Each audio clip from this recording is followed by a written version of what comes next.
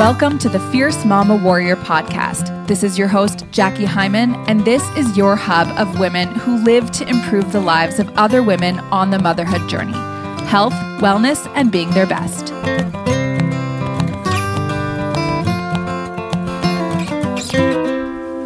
Fierce Mama Warriors, welcome back. We have arrived at episode number 10.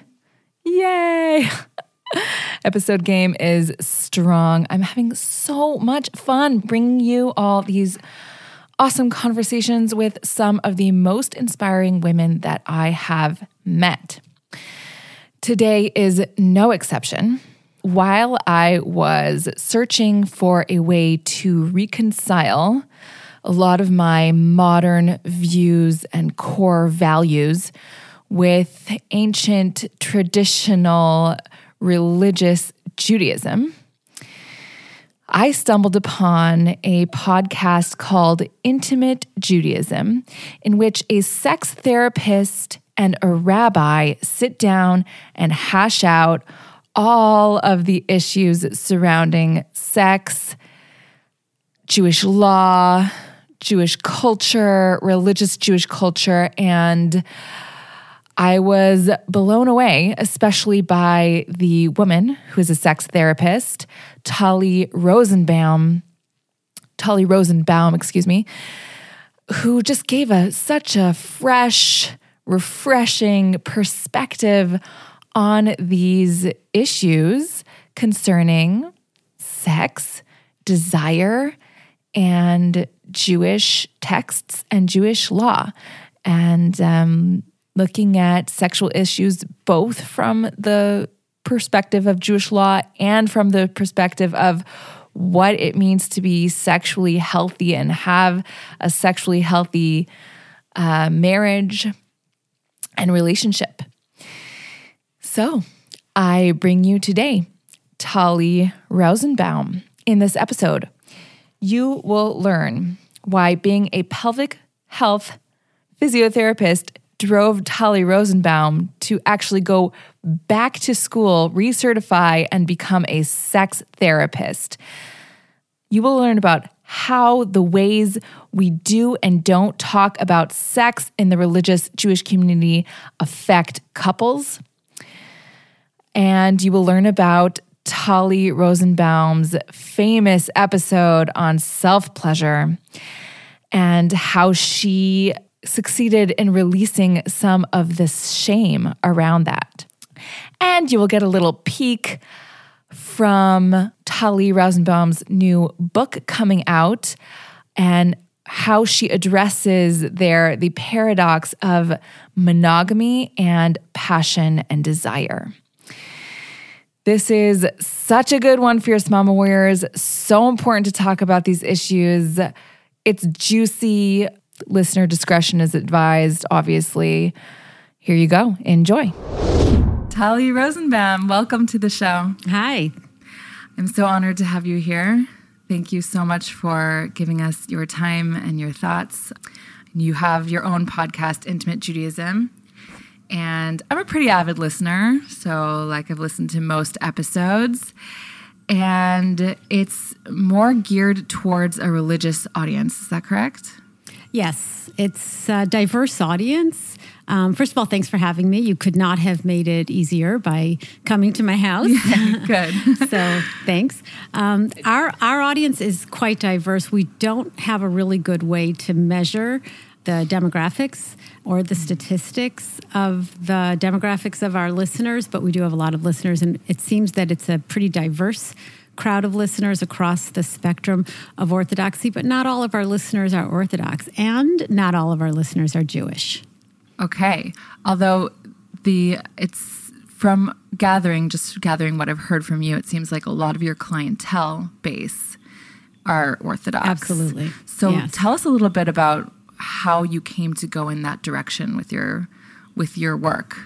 When you say the direction, are you talking about the direction of dealing with Orthodox populations? Yes, the direction of dealing with Orthodox populations. Well, I think that's kind of a natural progression because I am a couples therapist and I'm a sex therapist. And a lot of the issues that come up around couples therapy and sex therapy often have to do with, we look at sexual issues or intimacy issues from a lens of biopsycho and social. So there's biological contributors, there's psychological contributors, but there's also social.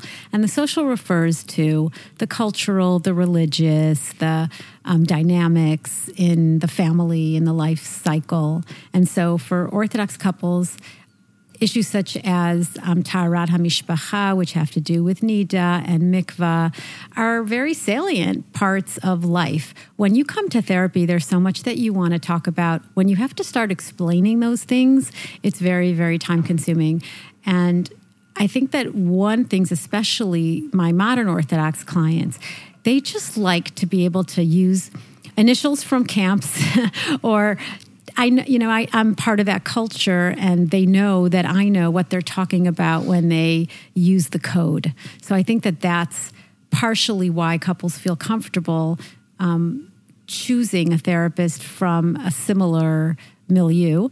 I also see very Haredi clients, and that's not my lifestyle, but there are Haredi clients that look for professional titles and professional skills and certifications, particularly because they find it, first of all, there are many, many, many people who practice in the Haredi world who are not necessarily certified practitioners or don't necessarily have the requisite training. So people will look for that. And in addition, they'll look for cultural sensitivity and understanding. And that's something that I try to put into my approach. Great. You mentioned a code. Can you tell me a little bit more about what code? Well, I think that when you even use terms that have to do with mikvah or nida or anything having to do with certain customs, if you mention camps, schools, and you use initials, YU, KBY, okay. MMY, I know what they're talking about. Right. They don't have to go explaining themselves from the beginning. Right. That's very helpful. What I guess, connect to most from the episodes is that it's refreshing for the first time hearing people talk so matter-of-factly about these issues surrounding religious couples and people who are religious and their sexual health. So what gives you the courage to speak so publicly about such taboo and intimate subjects for a religious audience? Well, I never really thought of it as having courage. I have worked across populations, and I am familiar with other cultures. I'm part of the world. I go to conferences, and I believe that sexuality is part of being human, and we all long for connection. We're all wired for connection, and it doesn't matter, what we have on our heads. It's what we have in our hearts. People are basically people. And so I don't really think that you need any particular bravery to speak about sexuality. Religious people are just as involved in sexuality as anybody else. And so there is really no particular reason to avoid the subject. There are cultural, perhaps taboos around open discussion of sexuality. I'm aware of that. However, if we take that to the extreme, then we deprive our children of education. And do you know where they go when they want to find out the information? The internet. Absolutely. I guess what I had in mind was more of the halachic issues that you bring up, the issues that have to do with Jewish law. Jewish law is something that's held to be very sacred and non-touchable. And I guess it was refreshing for me to sort of hear somebody matter-of-factly take on some of those issues and say like, well, hey, this is affecting people's sexual health. It might need to be revisited or reviewed. It seems like you may get a lot of pushback for that. Yeah, well, look, I'm a therapist. Mm-hmm. And when I sit in the room with a client, an individual, or with a couple, I don't have a particular religious agenda. I'm not a rabbi. I'm not a college teacher. I'm not somebody who is committed to somebody else's practice of the faith. And that's an important distinction between, let's say, Rabbi Scott and myself on this program. I think it's really important that there's a lot of communication and interaction between mental health professionals and clergy or any kind of leaders, religious leaders, so that there is a mutual understanding of how mental health can be, or sexual health, or physical health can be affected by Jewish law and vice versa. That's amazing that that's happening, and I think it can really change things for the better. I'm wondering where that passion comes from, though, for you personally. Is there a certain thing that drives you to do the work you do in this specific field? Well, I don't have a specific agenda about sexuality. I know that it was interesting when I reviewed some of the questions that you sent me. You sent me questions along the line of, what is the one most important thing you would tell mothers about sex? Or what is the one thing to buy that would, make you want to be more sexual? I don't have an agenda to sell sex. I have the desire to promote the values of mutuality, consent, autonomy, basically human rights as relates to intimacy between couples. And so, as such, it may not necessarily be about how to be more sexual. Sometimes it might be about the permission to say no. This isn't something that I'm interested in pursuing at this point, and to be able to talk that out. I would say that it's really about reflection. It's really about understanding what's underneath and what's deeper. And also seeing in my practice a lot of things that kind of repeat themselves in the population. So, for example, the conflicts, the existential conflicts of arousal and masturbation, or just the feelings of sexuality before there is a legitimate halachic way to express partnered sexuality. That would be one kind of existential conflict for everyone, more men than women, but that's something that's quite common. Another kind of existential conflict that I see a lot, especially in the more Haredi circles, but I think that in a sense it cuts across all communities and also worldwide in terms of other cultures, that there seems to be this sense that women get from their cultures that sex is something that they are obligated to provide to their husbands, so that we call it mate guarding, so that they guard their mate from cheatings, quote unquote, or from pornography, or from, let's put it this way, wasting seed, which is a really big one. So when you are kind of involved in the same discussions over and over, the same hang-ups, the same machsomim, I guess you would call them, barriers to healthy sexuality, then there's a motivation there to have the conversation and to broaden the conversations about sexuality. Because we're sexual human beings. We're sexual human beings from the moment we're created. Do you sort of try to get women to see that guarding their partner from certain actions is not their responsibility? Yes, I do. But also, you need to understand what the dynamic is, because very often the partner doesn't see it as their responsibility either. And so those listening may think that, there's a feminist agenda, but very often there is a belief about their partner's abilities or inabilities to contain certain situations, which really isn't necessarily there. And so every case kind of needs to be unpacked. Amazing. Is there something that happened to you personally that guided you toward this field?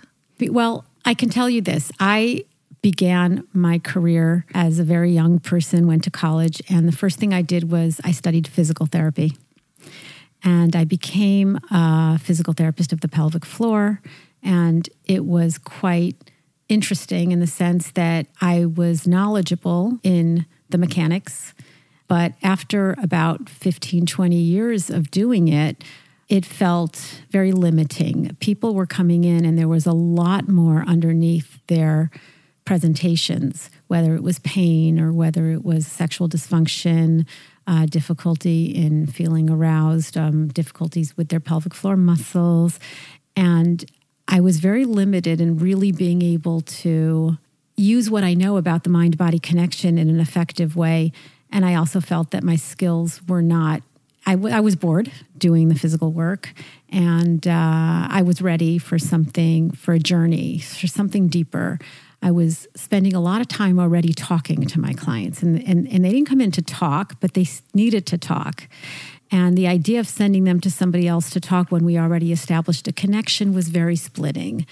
And so I thought that maybe I could do both for a while, but I could not. And so I've not practiced any physical therapy in the past 10 or even more years, maybe 15 even. It's been a while, to the extent that I don't even know if I remember any basic anatomy. But I do have that in my pocket as a factor that I'm aware of. I do refer to physical therapists. I think they do amazing work. It's a really, really important field. But if you ask me about something personal about me, I would say that that's a very big part of my journey, is kind of the movement towards depth. You know, what's really going on here? Understanding that pelvic floor presentations are just a window to the soul of the individual who's suffering from something. There's something much deeper going on, and that need to understand that depth pulled me towards needing to go back to school and retrain and go to graduate school and, you know, do all kinds of stage. How do you say that? Internships and become a therapist. Amazing. So you decided that it wasn't enough to just address the physical For me, aspects, it wasn't. because you saw that there were overarching issues that were deeper. Well, I would say not only that, there were women who would dissociate from what was happening. And so I understood that these were traumatic responses. These women were not present. And, you know, the idea of working with them physically when they were even saying things like, you know, I just need to be able to have sex. It doesn't even have to be good. I just don't want it to hurt. And I thought to myself, what kind of lack of entitlement is behind that statement? And how sustainable can sex be when there's no expectation for your own pleasure, but you just feel like you have to function in order to provide a service? That really was difficult for me. And I would say that that probably is what pushed my passion in this field. It's like, why is that the bar? Why that is it that doesn't the bar? hurt? That it doesn't hurt, exactly. And and I don't mean to disrespect Kala teachers. I think they do a very important job, and I think that there are wonderful, wonderful Kala teachers out there. But what I'm hearing from my clients, that they were told that you can't say no, and that it does hurt in the beginning. Eventually, maybe you'll like it, but there really isn't any information being provided about pleasure or entitlement to pleasure. That's very frustrating.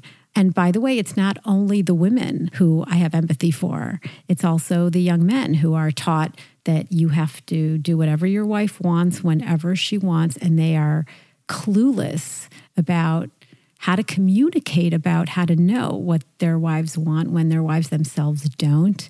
And it just feels like, you know, it's a new role that you take on, especially in a community where you really don't have any intimacy before marriage. You hardly have emotional intimacy before marriage. And then you're expected to perform, to function in an area which is really foreign.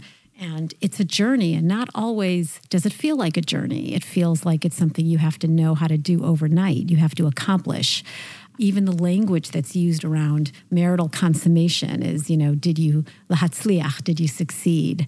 And people would come in, you know, we can't manage, we're failing at, as if sex is like a pass-fail, which it is not. No, it's not. It is not meant to be. It is meant to be a binary. place of, no, it's meant to be a place of many, many different possibilities there. Connection, I would say sometimes even playfulness, pleasure, sometimes a spiritual bond, not necessarily. Sometimes it's a place to talk dirty. I mean, there's all sorts of meanings in sex, and they're all okay as long as they're mutual and consensual. Amazing. So you had one episode on intimate Judaism that sort of got a lot of attention. Or was it was an episode on another podcast that caused you to even make a new podcast just centering on sexuality in religious Judaism. Is that right? Yes. My partner in intimate Judaism, Rabbi Scott Kahn, has a Jewish coffee house or organization or business that he runs. Oh, it's his. Jewish Coffee House is his. It's his, and he has several podcasts. So he was hosting a podcast called Orthodox Conundrum, and he interviewed a young man, a Chabad-trained rabbi who wrote a book. His name is Yaakov Horowitz, and he wrote a book called Halachic Positions, where he really compiled a great deal of sources about sex and sexuality in order to demonstrate that there's a lot that is kind of held back from public knowledge regarding the permissibility of many different sexual acts, so to speak. And one of the topics that they talked about was masturbation from a text-based place, where how even the quote-unquote sin of masturbation turned into what it turned into today, which is very much influenced by history, by Kabbalistic sources. And that discussion, he mentioned me in the discussion, which led Scott to find me. And then he interviewed me for the Orthodox Conundrum podcast. That was a very popular episode. And so we launched our own. So what do you think it was about that particular episode that drew so much attention? And how do you think it helped people to have that public conversation? I think that it totally normalized for people that the experience of arousal is a human and universal experience. Sexual curiosity and arousal is part of the natural development of the self. And while there are perhaps strict laws prescribing sexual behavior in our tradition, sex is meant to, at least for today, I mean, our early sources don't necessarily grab that, but our sex for today is meant to occur after a contract, marital contract, and at certain times, and only with your wife, and today it's only one wife. So have been many formulations over the centuries, but as far as it goes today, premarital sex is not considered an okay thing. And so as such, and also I imagine that people married really, really young in more ancient times, and we are in a modern society. So we're trying to juggle the idea that we don't get married that young with the same prescriptions against sexual behavior that limit sexual behavior, partnered sexual behavior, to marriage. And then what do you do? And what do you do when you're 18, when you're 16, 15, 14, 11, I mean, whatever? What do you do? Through puberty at 10, 11. Right. Now. What do you do when you have curiosity, interest? Where do you put it? Where do you go with it? Where do you go to ask your questions? What do you do with the kind of natural desire to self-explore? How do you talk about it? Do you talk about it? Or does it become a deep, dark secret, which it often ends up being? And does it become a split part of your development of your sense of self? Really, I'm a good religious person in every way, but there's this tiny part of me and I don't really want to think about it too much. It happens sometimes late at night and I just can't help myself. And, and this is this deep, dark part of me. And I think that what that podcast did was that it said, well, of course you masturbate. Everybody does just about. It's a normal part of development. And yeah, you're conflicted about it. Well, I think that's also part of the story of being a Jew. We get conflicted about a lot of our primal urges. We also walk through an airport somewhere when we're starving and we smell Cinnabons, but we can't eat them because they're not kosher. So, welcome to being a Jew. It's not always easy, and sometimes we fail. Wow. So sort of allowing people to release some of that shame. That doesn't have to be a deep, dark secret, that it's just human. It's human and it's normal. And like everything else, we should regulate it. But, sometimes we just can't, and that's okay too. Sometimes we might choose to, for whatever reasons, for our own mental health, physical comfort, do it anyway. Yes, that happens too. And that happens also as we talk about partnered sexual activities before marriage as well. It does happen. So if it's going to happen, how can it happen as part of the integrated experience of being human? How could it happen with communication, with autonomy, with consent, with respect? Self-respect as well as respect to your partner. I love it. What are some more of the ways in which, how have the ways in which we do or don't talk about sex impacted couples that you've seen? The ways in which we don't talk about sex impacts couples because there's a lot of shame and there's a lot of loneliness, particularly when there isn't an easy access to knowledge and information. And there are sexual issues which they can't just talk about at the Shabbos table when they're talking about other issues with the kids or even with each other. But when it comes to sex, it's not a public discussion. And so couples feel very alone. And so the ways in which we don't talk about sex definitely impact couples. The ways in which we do talk about sex, particularly if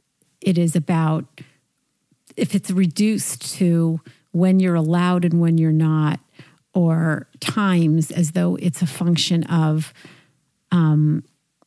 dates according to the calendar and not a function of the relationship, the energy between a couple, desire, passion, wanting, loving, caring, compassion, all of those factors.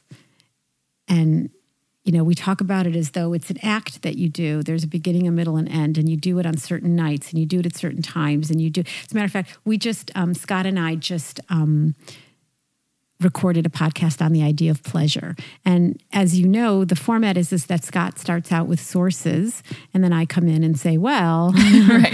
Okay. I love that part. So Scott prepared the sources, Ke'ilu, on pleasure, and what he ended up bringing was sources about, the rabbis who say, well, if you're a Talmid Chacham, you do it once a week. And if you're and I said to him, okay, we got to get this podcast out. So I'm not going to argue with you, but you're conflating sexual pleasure with frequency of intercourse. And they're not the same thing. That's the whole point. Wow. It's foreign to me that someone would conflate them. like the sources often do. Right.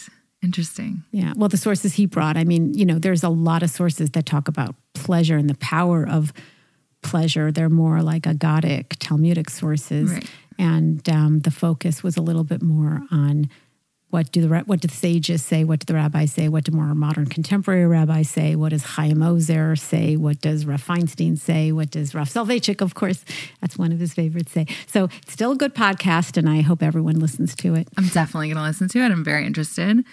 I'm wondering, do you think that I don't know, I always had a hard time with friends who mention that they have their rabbi decide a lot of their intimate decisions for them, as in oh, you have to do it once a week at this time. It's such a personal, intimate thing to then give up the control to someone who isn't in the relationship always bothered me. I'm wondering if it bothers you too, if you have anything to say on that. Well, I guess a lot of it is cultural. Do you find that that's true in your social network, that rabbis tell couples how often they should be having sex? Yes. You do? I mean, with certain, it's not widespread, but, I do have more than one friend who I've heard that from. Yeah.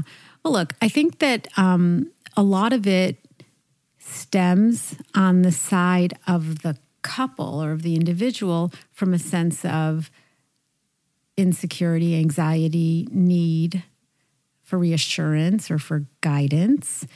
And from the rabbi's point of view, I would also question what is motivating the rabbi to provide these specific guidelines. What is their take? What do they get out of that? I would be very suspicious or curious about trying to understand that. I don't think that rabbis belong to that extent in the bedroom, obviously. And there's also a potential there for abuse. So yes, it is quite concerning to me. We talk about it in our book. I've recently published a book with David Ribner, and the name of the book is I Am for My Beloved, a guide to enhancing intimacy for married couples. And we have a section about dealing with clergy and kind of guidelines for how to use clergy in a way that isn't going to feel invasive to you. And if it does feel invasive to you, what to do about that, how to kind of hone your intuitive sense to understand when something is off. Because as my colleague Dave Ribner likes to say, rabbis are humans. They're just people, and they have their own experience of sexuality as well. And so we have to be really careful, just like we tell our kids to be careful on the playground. We just have to be really careful. And practice listening to ourselves first. Yeah, I believe in empowerment also religiously. If sources are important, if halacha is important to you, if that way of life is important to you, then go learn. And also take advantage of a more comfortable way to deal with halachic issues by talking to yoatzot or talking to some of the women who are ordained and who have a vast amount of knowledge in this area. And so there's less potential for feeling somewhat overexposed or even violated. Do you believe that things are shifting for the better in the religious world regarding healthy sexuality? I'd like to say yes. I mean, I just returned from a conference in New York, Nefesh, which is a mental health organization for Orthodox. And I was like one of the only women there without head covering. It's pretty frum. And there were a lot of Hasidim there too. And our workshop on sexuality or pleasure or presenting our book, et cetera. It was very, very well attended. People asked questions very openly. We're very comfortable about the subject. People came over to me afterwards. I think that mental health professionals, there are organizations, there are Haredi organizations that deals with couples. And there's A-Time and there's Taharenu and there's and the Hardal, the Machon Pua, and there's again, it's a lot of rabbinic figures that are involved. But there's also, on the more modern side of things, there's Merkaz Yahel here in Israel, where they train lay people in providing guidance in sexuality. And that is an organization that was founded by Dr. Michal Prince. There's the Eden Center, Naomi Grummett, Marma, she's amazing. And so I think that there has been a lot that is moving forward. And if I left anybody out, I apologize. That's so great to hear. It gives, I think, people a lot of hope. Yes. That things can be, I guess that that a lot of the shame surrounding sexuality can be released. On that note, how do you believe that sex therapy can change the world for the better?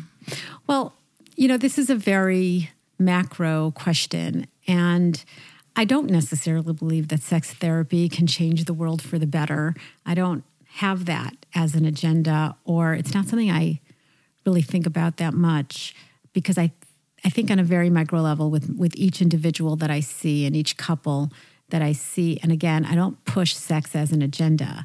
I happen to be trained and certified with the skills of a sex therapist, and as such, I am able to address sexual functioning and sexuality as part of my work as a therapist.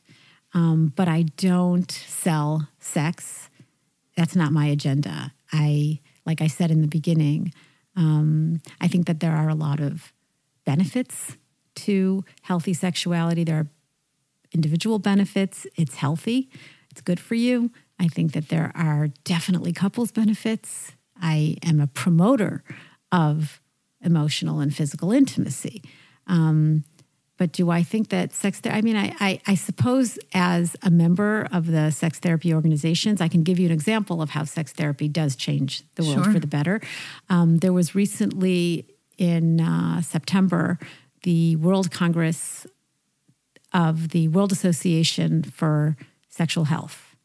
And they came out with a position paper on pleasure, where they came out with the idea that sexual pleasure is a right, not a right at the cost, obviously, of somebody else's autonomy or consent, but that sexual pleasure is a right of a human being. So in institutions, for example, or even in prison or in relationships, it's an entitlement to expect pleasure, and it is not okay to provide sex in a relationship as a service. It's not sustainable without the entitlement of pleasure. It's kind of a long document, but I would say that that's probably on a macro level what sex therapy as a profession might contribute to the world. The idea of more massive educational programs, correcting misinformation about pornography or monogamy, or kind of normalizing that everybody across the spectrum of faiths, of cultures, probably struggles with very similar issues.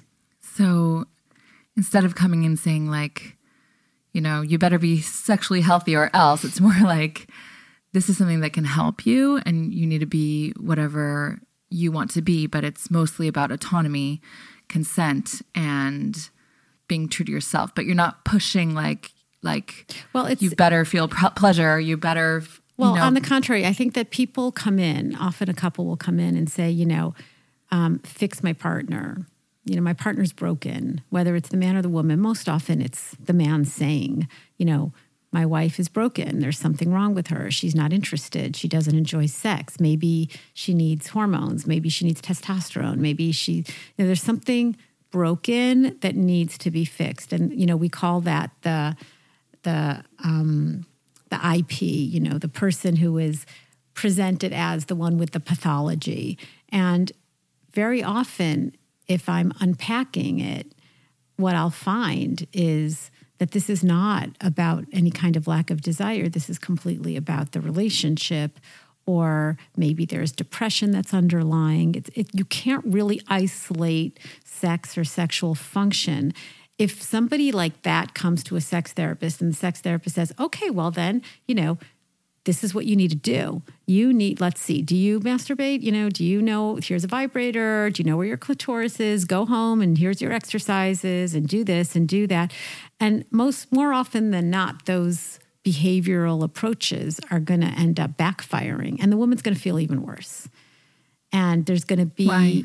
Well, because that collusion with the husband, that in fact this woman is problematic and her holding back is problematic to the marriage, is going to reenact her feelings of not being seen and not being understood. And the dynamic where he pushes for it is also going to be reenacted, because he's going to push her, are you doing your exercises? And she's not, because she's not motivated to, because of many other factors that have not been looked at. There's always a dynamic. And if she's withholding sexually, there's probably a lot of stuff that's being withheld from her. Maybe it's emotionally, or maybe it's other things, but there's always a dynamic, and that dynamic needs to be identified. So I've kind of moved away from viewing sex therapy as a behavioral journey of psychoeducation and skills and exercises. Not that that's not necessary for many, many couples. And I'm sure that for the couples for whom it's necessary, they get that and they're fine. But the couples that see me, you know, they've done all that. They've been there, done that, hasn't helped, hasn't worked. And it's because there's a lot more going on than just, I don't know where the clitoris is. So there's deeper issues that you're often, you're looking to uncover. Yeah, most often there is. Yeah. What do you wish that more mothers knew about intimacy? So the question of what I wish is exactly not the issue. Okay. Again. I'm getting it. Okay. I'm getting it. Slowly getting it. Because the questions are not about what I guess what I wish is that women wouldn't feel that there is something that I or anybody else or culture or society would wish for them. In other words, empowerment is really about knowing yourself and knowing what's good for you and knowing that, for some women, they need to know that they have permission to have sex. Whereas for other women, what they would need to know is that they have permission to say no to sex. And so it's very unique and it's very individual and it's very much a part of development, and it's not a function of being a good wife, because there's a lot of that. There's a lot of guilt and a lot of feeling that, I'm not okay because I'm not good enough because. And I also want to say that just because it's not an infrequent presentation that after childbirth or with a lot of little kids and you're tired, that it's the woman who wants less and the man who wants more. But I want to say that very often I have couples that come to me and it's the other way around, where he's not interested and he's not motivated and he's not available. Usually it comes along with emotional availability as well as physical availability, but often the dynamic is the other way around. And that's also important. When women in those situations feel marginalized, because a lot of the literature that's out there is about, I think that it normalizes more for women that they're not interested and that their husbands are. And so they feel even more marginalized by the presenting situation. They feel like they're freaks. Something's wrong with them, that they want to have sex. Wow. So you're saying we've been given such a strong story about mothers being too tired to have sex that we've sort of like identified with that. And then if that isn't happening, then there's a little bit of what's wrong with me? Yeah, what's wrong with me that I do want to have sex? And the truth is that for some women, for some mothers, having sex is the one place where they get taken care of and where their needs get met and where they don't have to feel like a mom. And so I think one of the questions that you had sent me was about like something having to do with advice about sex. And I kind of thought, well, this is really more for the husbands. I think that the thing that is the most turnoff for women is viewing sex as another place to take care of someone else's needs. And when you're a mom and you take care of all day of kids' basic primal needs, whether it's their runny nose or they're hungry or you wipe their butt or, all the things that you do as a young mother, the last thing that'll turn you on is the husband that comes and says, I really need to. It's my turn now to get a piece of you. And so I think that reframing sex from that, whether it's that begging dynamic or even the angry dynamic, like when is it my turn? Reframing it to, now how can I take care of you? How can I make you happy? How can you regress and lay there and let me hold you? And it doesn't have to be obviously necessarily a passive situation. I mean, a woman might actually enjoy being very active in sex. It's not about what you're doing. It's about the idea that this is your place to go to not be in mommy role. And for some women, that's their vitality. That's what they want and like. And they like their bodies and they like the way their bodies look. And they don't mind their nursing breasts. They don't say things like, oh no, my breasts are just for my kid now. It's a little cliche. It's true that it's important. There was a period of time where it was really important to normalize the experience for mothers that yes, it's normal. Birth control pills certainly affect libido and nursing It certainly affects libido. You have high prolactin. Prolactin suppresses free testosterone in the blood. You are tired. You're not getting enough sleep. It's important. And some women have postpartum depression, and some women are taking antidepressants, which also affect sexual functioning. So it is important to normalize for women that these are all normative states.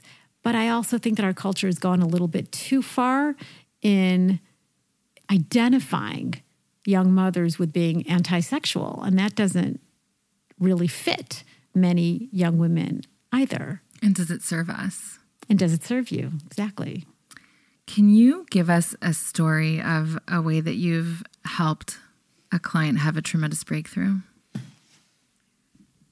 Yeah, I'm debating if I should share this one, but I think it's important because it is something that does happen. So I'm thinking of a client who sort of engaged in an affair and felt very conflicted about it and was kind of wondering, should I tell my partner? Should I not tell my partner? And the questions around the affair were also like, what is this about for me? And that was really the work in the therapy, the breakthrough. This was, there were obviously some issues with her marriage, but she didn't seek help there. Those were sort of fixed variables in a way. And she was kind of seeking to understand her own behavior because, ironically, while the affair was going on, her interest in her husband increased. And what she found out about herself was that it was, by the way, it ended. And what she found out about herself was that the affair had nothing to do with her marriage. It had nothing to do with her husband. It had to do with her finding a certain part of herself and understanding how she needed to be seen, but she wasn't being seen in that way. And it kind of allowed her to understand herself in a way that helped her develop and grow.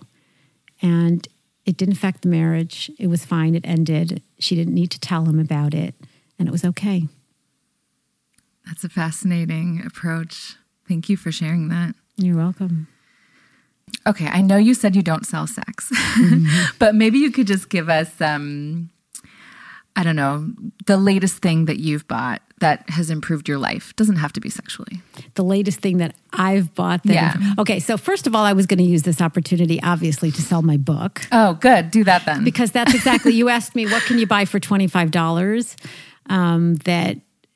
or less, or 100 shekels or less? That's B'diuk. That's perfectly my book because it's $24.95 on Amazon.com starting from January 1st. And for those who live in Israel, you could buy it at Pomerantz and at Steinmatzky at other stores. Not all Steinmatzkys. Go to like Emek Refaim and stuff like that. So the book is certainly meant to enhance marital intimacy. So I'm just going to give a plug for that. Please. I think you know what has enhanced my life because I shared it with you this morning, our Nespresso machine. Nice. Love that. But that's a little more than $25. But tell us a little bit about the book. How can it help people? So what we did in the book, David Ribner had previously co-authored a book with Dr. Jenny Rosenfeld called A Newlywed's Guide to Marital Intimacy. And it was more of a technical how-to book. And the idea originally was about expanding or writing a sequel to that book that would assist people throughout the life cycle. But as we were writing, I kind of felt, and we together decided to expand the book and talk about emotional intimacy and what are the components of emotional intimacy and how to blend emotional and physical intimacy. And we were cognizant also of the fact that in the wider society, there is a recognition that long-term monogamous marriage, which, and this is kind of drawing on the work of Esther Perel, if you've heard of her. She's a pretty well-known couples therapist, and she's written books about the paradox of intimacy and passion. And also she's written a book about affairs. And what she says is, how can you possibly desire what you already have?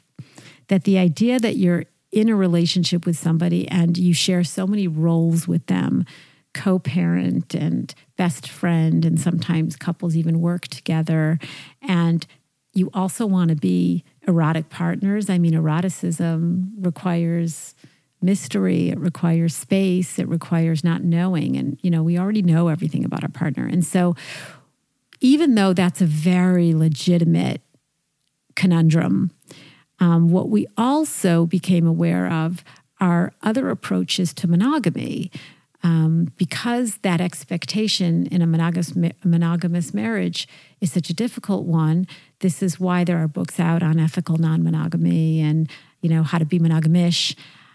So we kind of looked at that and said, look, we have a problem. We are committed to long-term monogamy. We don't really have much of a allowance as Orthodox Jews. Jews. Yeah, I'm talking about our value system. We value monogamy, and we recognize that affairs are not okay.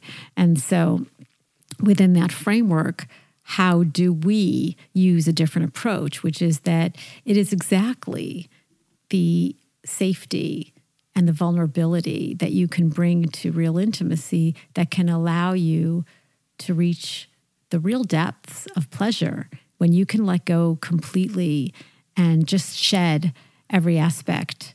And, to some extent you can do that with a stranger because he's a stranger and you're not going to see him again. So, but that's a different kind of intimacy. That's more like I don't give a crap intimacy. Like, I don't care. It doesn't matter. But that's not what we're looking at. We're looking at, it matters. And I can show this and I can be deeply vulnerable and make all those noises and still know that the commitment is there, that I'm secure and safe. And so that's kind of the combination that we were looking for. So we talk about intimacy, we talk about mindfulness, we talk about the how-tos, the nuts and bolts, the anatomy, the physiology. And then we talk about the life cycle, infertility, pregnancy, postpartum, menopause, aging, illness, and we bring clinical vignettes. There's a chapter on enhancement. We have pictures of positions. We have pictures of sex toys. So we try to be quite frank and at the same time not be too overly... I don't know, what's the word? Non-emotional? Well, the book might feel a little unemotional because it's a combination of both of us. And so it's really difficult to bring a personality through in a book when you're working with a co-author. So the book doesn't have I don't think that the personalities come through much in the book. It's really just more information that I can kind of self-criticize the book in that way. But I think it's really important information and really helpful information. And I hope that people buy it and read it. Good. It sounds great. Sounds like It's going to help a lot of people. Thanks. Okay. Last question before we wrap up. And I like to ask everyone this. If you could write a one-liner on a Post-it note that women would wake up and see, women maybe who are struggling sexually would wake up and see on their mirror every day, that message that you want to drill in, what would it say?